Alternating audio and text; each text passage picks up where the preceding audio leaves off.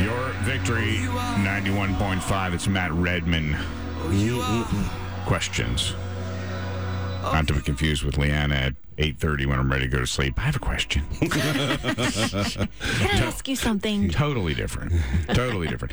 Ray Haynes is in, teaching on the Feast of Tabernacles. There is a link posted at the Reisenstein Facebook page. And also, you can go to victory.radio, click on the link, and follow along with the home game. We're at number 3, if you're keeping count. Keeping score, no need for stuff. One of the coolest things, why is there joy in a Christian's life, whether they have much or whether they have little? This is the heart of the Feast of Tabernacles. This year, 5779, I would consider this year of reaping and birthing things. Something new is coming that will change everything. It's a very cool year. Abraham, I think, was kind of the poster child of change. He lived in Mesopotamia, or Ur of the Chaldees, a little south on the southern end of it. Massive cities, great wealth, and great knowledge. This was just a hub. And even in our modern day, I think we would have looked and said, wow, these guys have really got it going on. Noah had 3 sons, Ham, Shem, and Japheth. Japheth was the oldest. Ham was the youngest. Ham was the father of Canaan.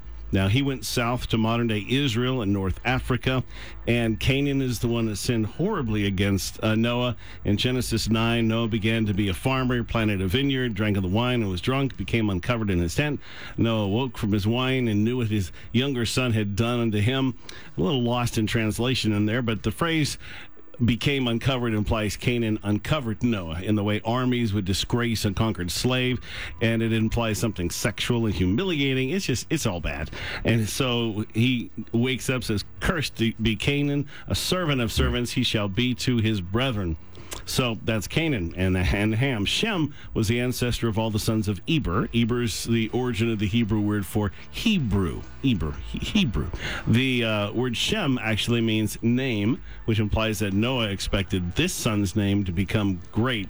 And sure enough, he was right. The modern words Semitic and Semite are derived from Shem's name, and he became the ancestor of the Semitic peoples, and that's a whole lot of peoples over there. So Abraham, a descendant of Shem, is the first person in the Bible who's referred to as a Hebrew. Abraham left a greatly advanced civilization to live a life of a nomad in tents, or these sukkahs. He entered the land of Canaan from the north, went all the way to Egypt, then back to into Canaan. He was massively wealthy. He had to separate his herds from Lot, but he never built a city or a home. Isaac and Jacob followed that calling. None used their great wealth to build homes or cities. They kept their eyes on their calling. They were wealthy, but they stayed separate from the world of their day, waiting to inherit the promises of God. Only exception is Joseph in Egypt. He's given the region of Goshen, and those generations, they grow accustomed to homes. And God lets them become slaves to help inspire the Exodus, but that generation is never able to wander with thankful hearts. 40 years later, they were back in their right calling, entered the promised land. Canaan was a land filled with cities they didn't have to build, and that's the whole point. God is not longing for you to work the daylights out of your life. He wants to give these things to you. In this season of booths and tabernacles, we're the descendants or grafted into the line of Abraham.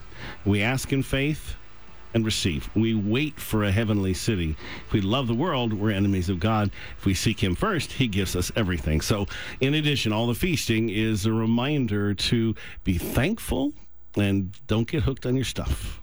Be thankful and don't get hooked on your stuff. Amen to that. No Need for Stuff was the title of that segment. It is the Feast of Tabernacles. And we're going to get into our palms being open in the next part. It is Reisenstein. Go to the Reisenstein Facebook page and click on the link. Cornerstone Roofing has